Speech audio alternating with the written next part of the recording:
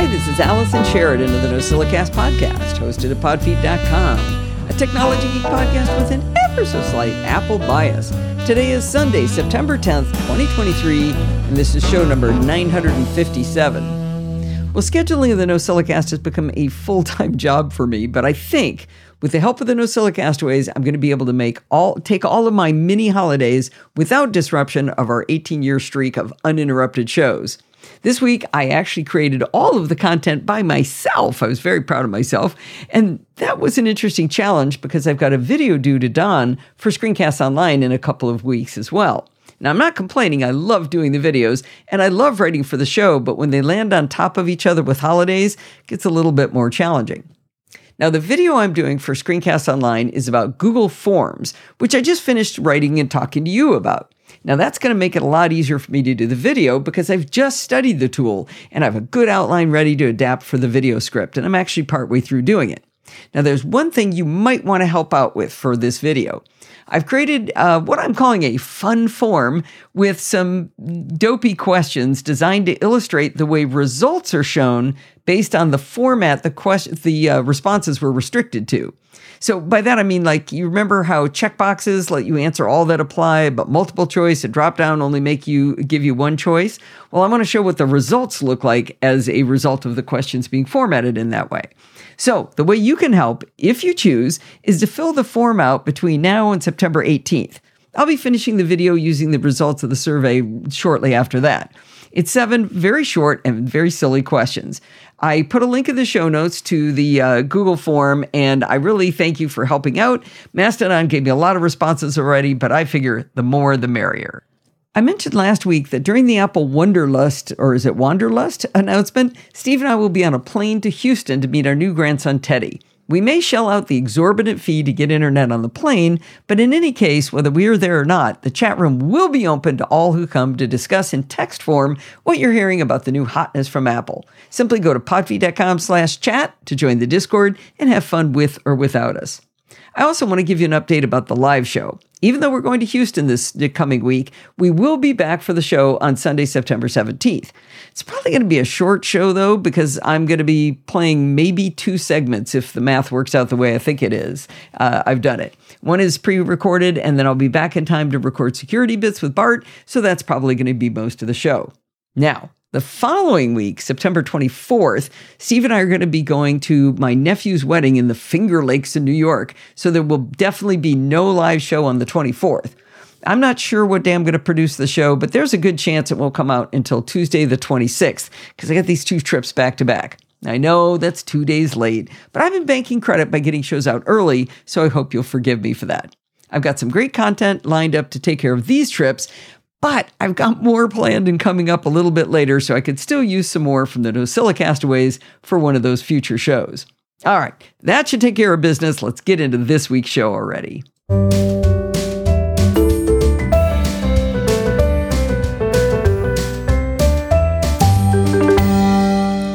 Back in 2021, Apple introduced a new feature called Focus Modes. I'm sure you heard about them.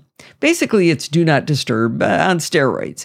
Now, I know it's really capable and it lets you do all kinds of fancy tailoring of who can disturb you under which modes so you can focus better on the task at hand, but I don't ever use any of these tools. I know people love them, and I'm not saying there's anything wrong with them. I just have never found a way that they worked for me. And I don't mind a feature being introduced that I don't use, but I'm annoyed when a new feature makes things harder or increases the number of steps to do things. In the old days, we could click on the little crescent moon icon in the menu bar to toggle Do Not Disturb on and off. But now with fancy focus modes, it's a lot more steps to simply tell macOS to leave me be. I have to select the control center icon, follow the drop down to the focus section, which then opens another panel of options, and only once I'm in focus can I finally select Do Not Disturb. I did some digging, and in System Settings Control Center, you can change focus from Show When Active to Show Always in Menu Bar, or I should say to Always Show in Menu Bar. That's a little bit better, but at least I can get to the menu where I want to pick Do Not Disturb, but it's still an extra couple of steps. But this week, I discovered something amazing, something delightful, something hiding in plain sight. On current Apple keyboards, like the one built into my MacBook Pro and MacBook Air, which are both Apple Silicon, and the Magic Keyboard, did you know there's a key dedicated to Do Not Disturb? It's right there on the F6 key. It even has a little crescent moon on it. Now, if you're smugly thinking to yourself, I knew that, then my question to you is, why didn't you tell me? Okay, I've been looking for something like this. Well, ever since I spotted this with my eagle eye, I've been tapping away at toggling Do Not Disturb on and off again and giggling like a little girl with absolute joy. That got me to wondering, how long has the F6 key had a dedicated Do Not Disturb function? I did some research, and it looks like it was introduced when Apple came out with the first Apple Silicon MacBook Air in 2020, so it hasn't been that long. Now, the previous keyboard shortcuts had an F4 key dedicated to Launchpad, and if you had a backlit keyboard, F5 and F6 were dedicated to up-down keyboard brightness keys. I think if you didn't have keyboard brightness, they were just blank. When they added my beloved Do Not Disturb to the F6 key, they changed F4 to Spotlight and F5 to Dictation. Spotlight is hardwired into my fingers as command space, so I never noticed it was on a function key. I don't often use dictation on the Mac, and I've dabbled with it in the past, and when I did, I assigned a double tap of the function key to enable dictation. Now, the reason I only dabbled with dictation on the Mac was because it was pretty bad. Oddly, I found that dictating into my watch was the most reliable, the iPhone was the second most reliable, and the Mac came in dead last. I've just been testing out dictation again on the Mac because of that fancy function key, and I gotta say, it's doing pretty well. I might start to use it more often. Now, I have one more thing on the Do Not Disturb key. You may have a third-party keyboard, or if your Mac is from before the Apple Silicon transition, it may not have a dedicated Do Not Disturb function key. There's a little trick for you too. Simply hold down the Option key and click on the time or date in the menu bar, and it will magically toggle Do Not Disturb on and off. I got to give full credit to the folks at SetApp for that fun tip in a blog post they posted. I'm still really happy about this tiny tip, and I hope it makes you silly happy too. In 2021, Apple added a feature called Time to Walk in the Apple Watch. The idea is that while you walk or run, you listen to someone famous telling stories. I've listened to a few, including Dolly Parton and Hannah Waddingham. They were both lovely experiences. I really enjoyed it. Hannah walked in the hills of Hollywood where you could hear leaves crunching as she talked about how she ended up on Ted Lasso and the challenges raising her daughter as an actor. Dolly was fabulous as well because she's Dolly Parton. Listening to a few of her songs toward the end was also delightful. As much as I enjoyed these two Time to Walk experiences, most of the ones offered are from singers, and as you probably know, I don't really listen to music. I think it's lovely for other people to have access to Time to Walk, but it's just not for me. Well, the Apple Watch workout app floats to the top whatever workout you do most often. I do walks, strength workouts, and other workouts, so those are near the top of the list for me, so I don't need to scroll to get to them. I know Sandy loves Tai Chi, but I don't even know what that is, so it's near the bottom of my list, so I don't have to scroll past it. But here's the problem. Apple thinks Time to Walk is the primary activity anyone invoking a workout on their Apple Watch ever wants to do, so it's always at the top, which I think is really rude. 100% of the time I do a workout, I have to scroll past it, and it really annoys me. It bothers me so much that I have even considered calling Apple to ask them if there was some way I could make this go away. Well, I'm not sure when this changed, but it's now no longer called Time to Walk on the first screen of the workout app on the Apple Watch. It's now called Fitness Plus Audio Workouts, and if you tap through, you'll see Time to Walk and Time to Run. Now, that doesn't make it any less annoying to me because it's still a thing sitting at the top, but now we can actually remove the entire thing from our view on workouts if we desire, and I desire. The other day, my finger slipped as I was starting to scroll past audio workouts, and instead of moving down, I accidentally swiped from right to left. To my delight, I was treated to a red button with an X on it, allowing me to remove Fitness Plus audio workouts. Now, you do have to confirm the removal, and that screen lets you know that you can always add it back if you so desire. If you scroll to the bottom of the list of workouts you have showing, you'll see an Add Workout button. Once you select that option, you'll see a list of workouts you can add, including audio workouts, which are, of course, listed at the top of the workouts. Now, removing audio workouts because Apple chose to annoy me by keeping them always at the top because they know what's best is delightful. You can use the same swiping right to left to remove any workout you don't ever plan on doing. And conversely, you can go to the add button at the bottom and add in other workouts you might want to do. I'm deliriously happy that I can, in less swiping and tapping, get right to the workout I want to do now that I've been able to remove audio workouts. I mean, it's not as good as the Do Not Disturb button, don't get me wrong, but it's still pretty awesome. Now, I got to get back to cleaning up my list because I'm pretty certain there's no multi-sport triathlon in my near future, but maybe I will add in badminton. I seem to be starting every one of these articles with a back in such and such a date, but I'm going to keep going and do it again. Back in 2018, I told you about a tool called TouchRetouch for iOS from a company called Advasoft. The problem to be solved is that you've taken a great photo, but there's things in the photo that you'd really like to remove. In the last 5 years, it has come a very long way. Late last year, I created a Screencast Online tutorial about TouchRetouch, but I realized I never gave the NosillaCast audience a full explanation of what TouchRetouch can do. Now, we already have the Retouch tool in Apple Photos for Mac, and that does a pretty good job of removing blemishes from faces, but it's really limited in its capability, and it's not available on your iPhone or iPad. You can get more advanced tools, such as Affinity Photo or Pixelmator Pro, which both have terrific tools for removing unwanted things from images, but they're applications designed to do a myriad of things to images, and so they have a steep learning curve. TouchRetouch is designed to do one thing and do it well. Before we dig into learning about TouchRetouch, let's talk about pricing. While the app is available for macOS for a flat price of $14.99, I do not recommend you buy it. If you don't yet have an Apple Silicon Mac and you don't have an iPhone or an Android phone or an iPad, you might consider buying it. All of the love from the developers has been poured into their mobile app, and it's so far ahead of the Mac desktop app that I don't think it's even worth me telling you about it. If you have a mobile device, even on a small screen, the mobile app is fantastic. I'll be explaining why it works so well on the small screen. If you have an Apple Silicon Mac, the iOS version of TouchRetouch will work on your Mac, and again, it's so much more capable than the dedicated Mac app. You definitely want the mobile app. Now here's the catch. The mobile app is a subscription service. I know. I'm tired of subscriptions too, but this is where we are now. We have to decide between subscriptions for just about everything these days.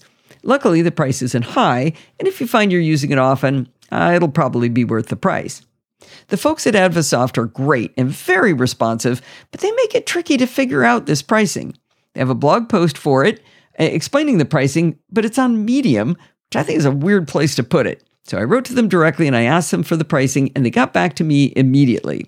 In the show notes, I'll give you a full description of what they sent, but I can say it a little more simply. You can try out TouchRetouch for free, but when you're running the free version, you can only export one image per day. That might be enough for you. If you want to buy it, it's $15 per year subscription. If you already bought it when it was standalone, you can keep using it without losing any tools you had before, but you won't get the new features. If you want to upgrade your subscription, or to a subscription, I should say, they'll cut you a deal at half price for the first year.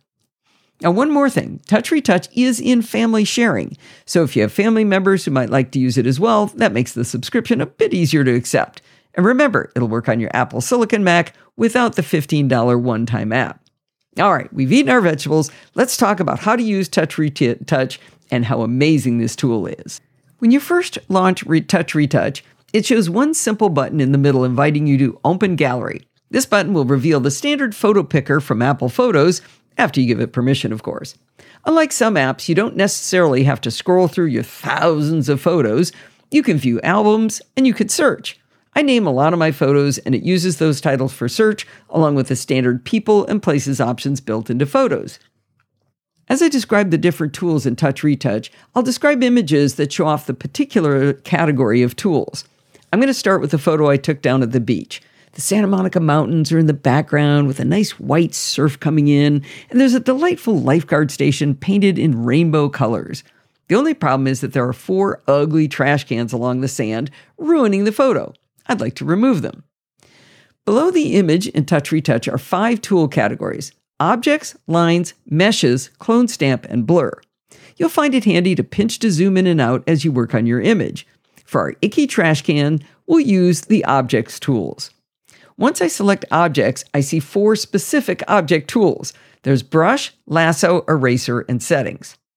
TouchRetouch has what they call object-aware retouching, meaning that their algorithm recognizes objects you're trying to remove as being different from the things that are near them. If you select the brush tool within objects, you'll notice that there's settings for the tool. The obvious setting is to change the size of the selection brush with a slider, but you can also enable their people-aware algorithm. Now, I haven't done a test of people and other objects to test how it works with and without the setting enabled, but if you don't get the effect you wanted, I give this setting a try. After selecting the brush tool, if you've just got a small blemish on your image, you can simply tap the screen to remove these things, but for bigger objects like big old ugly trash cans, you'll need to kind of color over the object with your finger. Now, when you drag your finger over an unwanted object, your finger obscures the thing you're trying to select. This is the thing I wanted to explain about why it's so good on mobile. With TouchRetouch, as soon as you start to finger paint like this, you'll see a square in the corner reflecting exactly what you can't see under your finger. It shows bright green where you've painted and a crosshair showing the center of your finger touch. On an iPhone, you don't need to mess with this little viewer. But on a big iPad, you might find it useful that you can drag it around so it's closer to where you're coloring so you can see what you're doing. As you select one or more areas in this way, in the bottom right, you'll see a button that says Go. Use that button to remove the objects. For trash cans on sand, TouchRetouch does a great job of removal. You know that the success of apps like this is highly dependent on the subject. I do find that TouchRetouch does a really good job in general, but I can't say that it doesn't fail under the hardest examples, but it's one of the best I've ever used. On screen, before you select anything, you'll see a button that says Man, which means we've been in manual removal mode. If tapping Go after every selection is more work than you want, tap Man, it'll change to Auto. Now, every time you let go from making a selection, it will instantly disappear.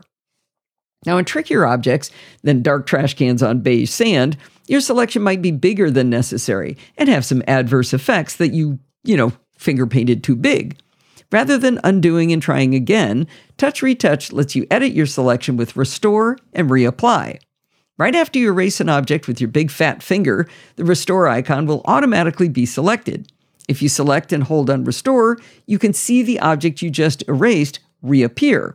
This gives you a visual cue of what you want to restore. Wherever you drag around with the Restore tool will be restored, just like it says on the tin. When you're using the Restore tool, you'll see a new tool arrive in the toolbox called Reapply. You can toggle back and forth between these two tools, refining your selection until it meets your satisfaction. Now, when you're working with the Brush, Erase, Restore, and Reapply tools, settings in the toolbox will allow you to change not just the size of these weapons. You could change the weapon of choice, and you can also change the hardness, opacity, and whether the tool is edge aware. Lower the opacity if you'd like to show some of the removed object. Decrease the hardness if you'd like to have a fuzzy edge to the brush to fade in and out the effect. And edge awareness will attempt to find the edge of the object being removed. I mentioned the eraser tool before I explain what it does. It's pretty simple. If you're in the manual mode and you've painted over something, you can immediately erase some of that painting rather than applying the removal tool and doing the Restore Reapply dance. We also have a lasso tool that works pretty much like the brush tool, and it might be an easier tool when you have a large, easily defined object to remove. I can grab an entire trash can in one scribble. Like the brush, I can restore and reapply or use the eraser tool. At any time while you're working, you can compare before and after of your object removal using a tiny icon in the upper right. I don't know about you, but it always humors me to see the before and after view, especially if I've removed people. I mentioned an undo button. If you tap and hold on the undo button at the top, you can revert your image to the original if you've messed it up too much and you want to start over. In the far upper right, you can see an arrow to export your photo. You can save the image as a copy back into your photos library, or you can modify the original. You can open the image in another application or copy it to the clipboard. Under the thumbnail of your image, if you've been working on a live photo, it warns you that this modified image will be saved as a still image. You also have a drop-down to change the format and resolution of the export. If you have preferred settings for all your exports, you can save the current settings as the default. Let's say you're working on your image and you don't want to lose your changes, but you forget how to do something in TouchRetouch, or you want to change a global setting. You can use the backward chevron to change settings and learn about the tools with the tips and little tutorials they have in there, and when you select Done, you can continue back to work on your image. Now, object removal is kind of table stakes for an application like this, and TouchRetouch meets that requirement very well. Where I think it shines is how easily it removes lines in images. I take a lot of photographs on walks in my neighborhood, and the power lines always ruin my photos. But with TouchRetouch, I can quickly open a photo on my phone, remove the power lines, and post my image to my friends, all from my iPhone while on my walk. I took a photo last Halloween of this awesome ghost in somebody's front yard against a bright blue sky with the sun shining through behind it. But the tethers to hold it up and the power lines behind it just completely ruin the image. I can select the lines category to fix these problems. At the bottom of the screen, you'll now have revealed within the lines category, line, segment, restore, and settings. I'll explain the difference between line and segment in a moment. I can zoom in on any of these lines, again, pinching with my fingers, especially there is a bright white tether line that ruins the illusion completely of this ghost. I can drag my big fat finger just along that part of the line, but when I let go, the entire line disappears. Seriously, it's more magical than the ghost herself. This line I erased in my example goes across the sky, some stonework on the front of the house, and across green shrubbery, and it did a remarkably good job of removing it. Now, if for some reason I wasn't completely happy with the erasure of the line, hitting the back button reveals some really interesting options. There's a slider to change the line thickness of the selection, and it shows you the control points it used to interpret the wiggly line you actually drew, because you didn't really draw a straight line with that fat finger, so it has control points. You can move the control points around to more accurately clean up the line removal. You can even add more points by tapping if you think that'll help, and if you tap on an existing control point you don't like, it will disappear. Hit go again to see if the line removal looks any cleaner. Now, you may have figured out by now that since the line removal tool removes an entire line, even when you only draw over part of it, the segment tool starts and stops removal right where you drew. Now, I'm astonished at how well this works on a tiny iPhone screen. The Advasoft developers have made it feel natural and easy to use a finger to clean up images. I told you that the line removal tool is magical, but TouchRetouch has a tool that's even crazier. It's called Mesh. TouchRetouch can remove things like chain link fences. If you open an image with any kind of mesh in front of it, a simple tap on the mesh category will cause TouchRetouch to instantly scan the image, searching for any mesh it can find in the image. If it finds a mesh, it'll highlight what it found in green. The tools will also change to add a slider for selection accuracy in case the mesh tool misinterpreted the mesh selection. When you press go, you'll see the image being processed, and it takes quite a few seconds because, man, it's doing a lot of math to do this. Let's say it looks pretty good. You can zoom in again and see how good it looks up close. In my image, as I panned around, I was able to tap the restore button to see where the fence was before to check and, see if there's any problems in the image. I tried the mesh tool on a particularly challenging image. There were some Halloween ghouls behind a fence, but worse yet, there was a chain link fence behind them as well. In a very few small spots, TouchRetouch made a few mistakes where the fences overlapped in the image, but it's not anything anyone would ever notice unless they were, pixel peeping the image. I know that the developers have been putting a lot of work into TouchRetouch, which is what you get for having a subscription, and I know that because I used this same image to teach the app for a Screencast Online tutorial last year. In the tutorial, when the fence was selected by the mesh tool, I remembered that a skeleton in the background had part of his head removed. I even made a joke in the video that I wanted to leave him some dignity, so I used the restore tool to put the rest of his head back. But when I tested the mesh tool again with the same image for this article, the skeleton's head did not get damaged by the removal of the fence. It was crazy good last year, and it's even smarter now. I bet they use AI, don't they? Well, all right, TouchRetouch has a clone stamp tool as well that at first blush works pretty much like every clone tool I've ever used. You tap in a target location and then drag your finger around to use that sample to cover up an unwanted object or blemish. TouchRetouch does have the restore reapply that does help make that task easier, but it's still fairly basic. But there's a trick with the clone stamp tool that gives it superpowers. When you tap to put the target down, if you then tap and hold on the target, you get a pop-up for 3 different modes for the clone stamp target: Classic, Slide Back, and Texture. Classic is the default that works by moving the target in the same direction as you paint your finger. If I pick up my finger and start painting in another area, the target will reposition itself in the same direction I just moved, changing the starting point of the target. Now, this often works the way you want, but have you ever been trying to clone an area and you kind of run out of room and start cloning an undesirable area? With slide back, the initial painting works just like the classic mode. However, if I pick up my finger, you can see that the target slides back to the initial location. I can paint again and replicate the same area, so the target keeps going back to where it started with slide back. The third option, texture, is significantly different from the first two. The texture target is a defined area. Within limits, you can change the size and aspect ratio of that target box.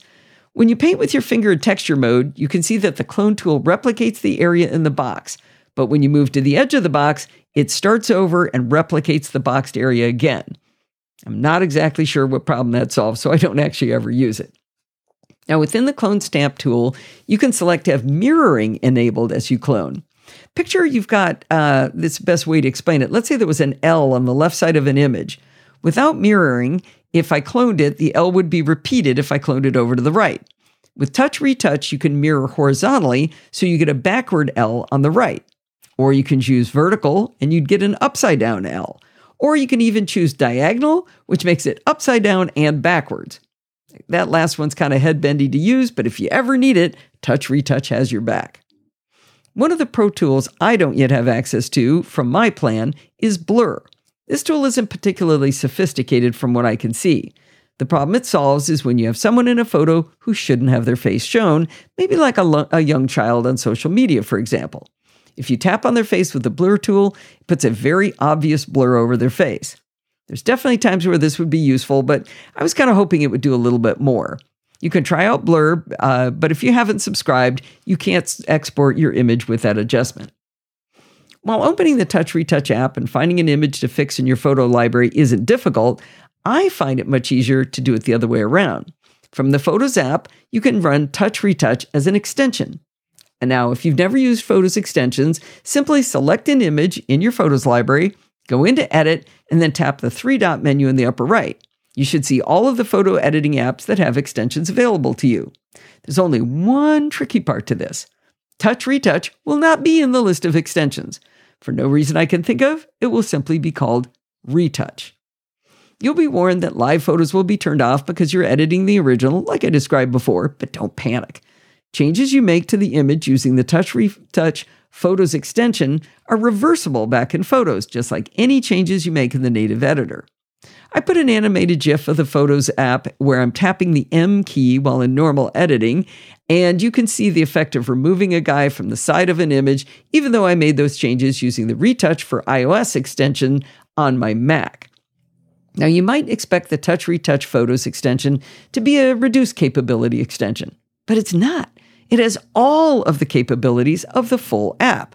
The extension is super useful because I'm already in my Photos app looking at an image with something distracting I didn't like.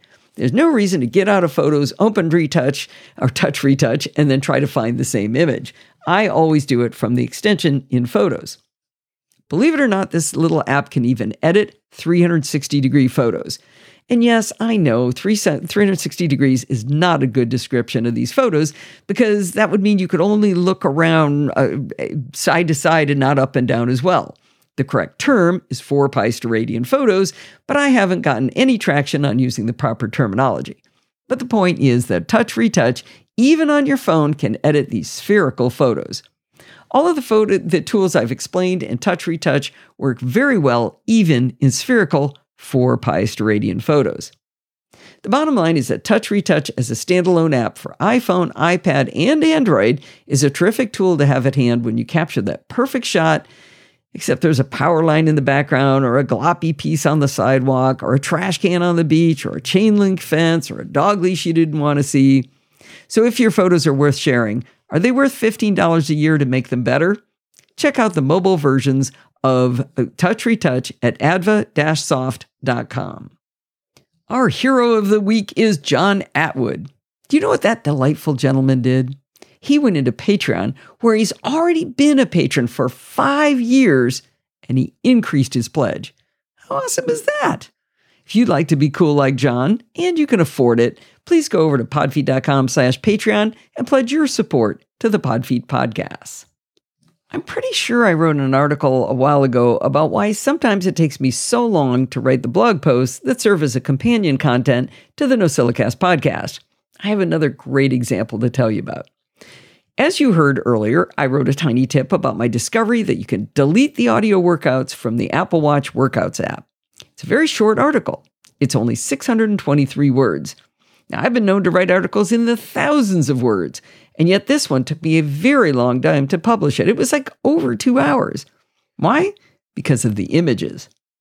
Now, if I just put my 623 words down, you would have absolutely understood exactly what I was explaining. In fact, you heard it just now, and you probably didn't see the pictures. But I couldn't resist making the blog post look beautiful for you. Every image in the article is a screenshot of an Apple Watch screen. Now, it's super easy to take screenshots in the Apple Watch. You simply hold down the side button and the digital crown at the same time. You'll see a flash of the screen showing it worked, and in a short bit of time, the screenshot will show up in your photos library. If pressing those two buttons don't work for you to take a screenshot, open up the Watch app on your phone, go into General, and very close to the bottom of that set of menus, you'll see a toggle that you can turn on to enable screenshots. Now, I took a lot of screenshots for this article, but I only published a grand total of 4 screenshots to illustrate the annoyance of audio workouts, how to delete it, and how to put it back. Easy peasy, right? Well, I waited for the screenshots to sync over to my Mac so I could grab all of them and export them to the Finder with a plan to pull them into MarsEdit, my blogging application from redsweater.com, to fancy up the blog post. But as I looked at them when I started pulling them in, I realized how dreadfully boring they looked.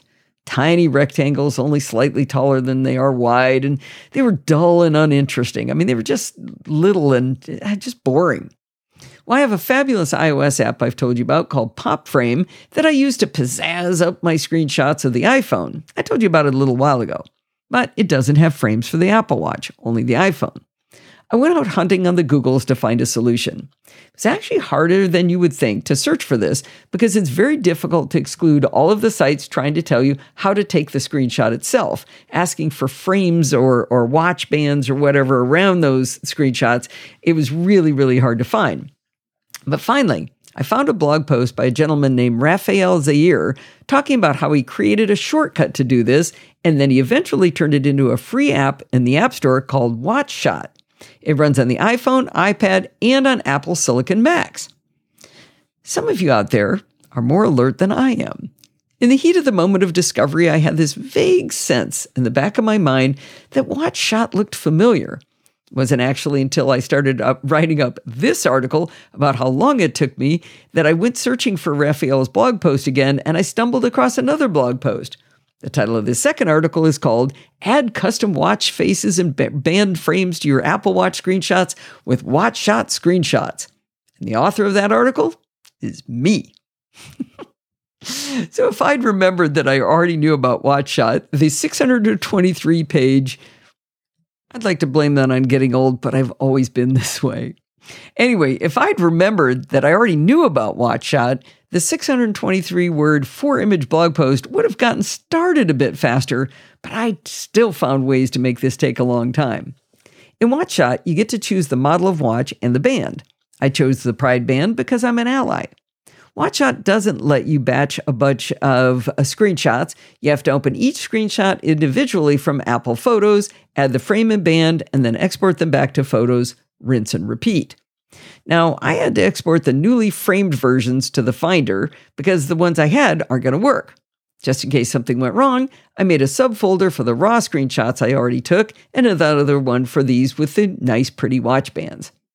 I dragged the first banded image into MarsEdit, and to my surprise, it was huge. The original images were under 400 pixels on a side, but the new ones were square and 1716 pixels. That's not a big deal, because as I drag images into MarsEdit, it gives me a spot to scale the images down. I scaled the first one down to 300 pixels wide, and it looked gorgeous. Since this was such a short blog post, I wasn't going to be able to sprinkle the remaining 3 watch images throughout the text. I needed to put them in a horizontal row side by side. The wonderful Helma from the Netherlands taught me about grouping images in HTML to do this, so thank her every time you see more than one image in a row. I had a problem now, though. 300 pixel wide images plus their padding was not going to fit in my theme because it's only 800 pixels wide. Even though most people probably view on mobile devices, which would slot the images one above the other, I didn't want it to look really silly with 2 images on one row and a third dangling below them on some bigger screens. WatchShot does a beautiful job of creating this square image, but it also adds a lot of white space on either side of the watch to make the square image. I figured all I needed to do was get rid of some of the white space. I cropped one of the banded images, which again were all 1716 pixels wide. I cropped one of them in Shutter, and using the crop tool, I selected a crop area that gave me some white space on either side, but it made it a much narrower width. I slid it left and right to make sure it looked good. I was really pleased when I noticed that the crop I'd hand-drawn was exactly 1024 by 1716. 1024, that's just a good number, right? But I didn't use Shutter to crop the image. You see, if I did all of the crops by hand like this, there would be minute differences from image to image from me just eyeballing it, right? That would destroy our OCD friends, and we can't have that. It was time to break out RetroBatch Pro, the app I told you about in April that lets you automate manipulating images. Once you get the hang of RetroBatch Pro, even if you don't use it daily, it's super easy to use the drag and drop method of building little workflows to solve a unique problem. It was so easy, I didn't even bother to save the workflow because I knew I could recreate it in just a few minutes. I dragged in a read individual files block, then I did a search for crop because I was too lazy to look for it. The crop block defaults to showing you width and height in percentages, and you can change that percentage for the crop. Well, I wanted to leave the height alone at 100%, but I changed the width value to 1024, and then using the dropdown, I changed the units from percent to pixels. I threw in a write node to write the pictures out to a folder that I created called cropped. I dragged the 4 images, because why not do them all at once? I dragged them onto the read individual files block, and I hit play. In the blink of an eye, I had all of my screenshots cropped to the same width appropriate for my blog post, and they wouldn't be different from one to the other. Looking back, I could have saved myself some storage and bandwidth by also resizing them to the width I wanted instead of making MarsEdit do the heavy lifting, but I had already spent an awful lot of time messing around with this. The best part of all of this is that I've actually skipped some steps that as I'm describing it to you. At one point, I got it in my head I needed to remove the alpha channel to make the images narrower, which I also did with RetroBatch, but that was a mess because all it did was keep the same square size, but they were see-through, so I spent a lot of time making mistakes too. So all of the stuff I've described, I actually did more than that. So I hope you appreciate how pretty my little group screenshots are with their fancy pride bands and aluminum watch frames. And I also hope you appreciate the fact that I spent 1,372 words telling you how I created a 623-word blog post. Well, I'm actually going to cut us off here and wind us up for this week. A little bit of a short show compared to the marathons we've been having lately. But did you know you can email me at allison@podfeet.com anytime you like? If you got a question or a suggestion, just send it on over. I love to help people. I really, really do. And if you've got something fun you want to send in, a recording as it were, that's where you'd send it to allison@podfeet.com. You can follow me on Mastodon at Podfeet, at chaos.social. And of course, there's a link in the show notes because it's a little hard to remember those Mastodon names. Having tons of fun over there, really enjoying it. Now remember, everything good starts with podfeet.com. If you want to join in the conversation, you can join our Slack community at podfeet.com/Slack, where you can talk to me and all of the other lovely Nosilla castaways. You can support the show at podfeet.com/Patreon or with a one-time donation at podfeet.com/PayPal. And if you want to join in the fun of the live show, head on over to podfeet.com/live on Sunday nights at 5 p.m. Pacific time and join the friendly and enthusiastic Nosilla castaways. Thanks for listening and stay subscribed.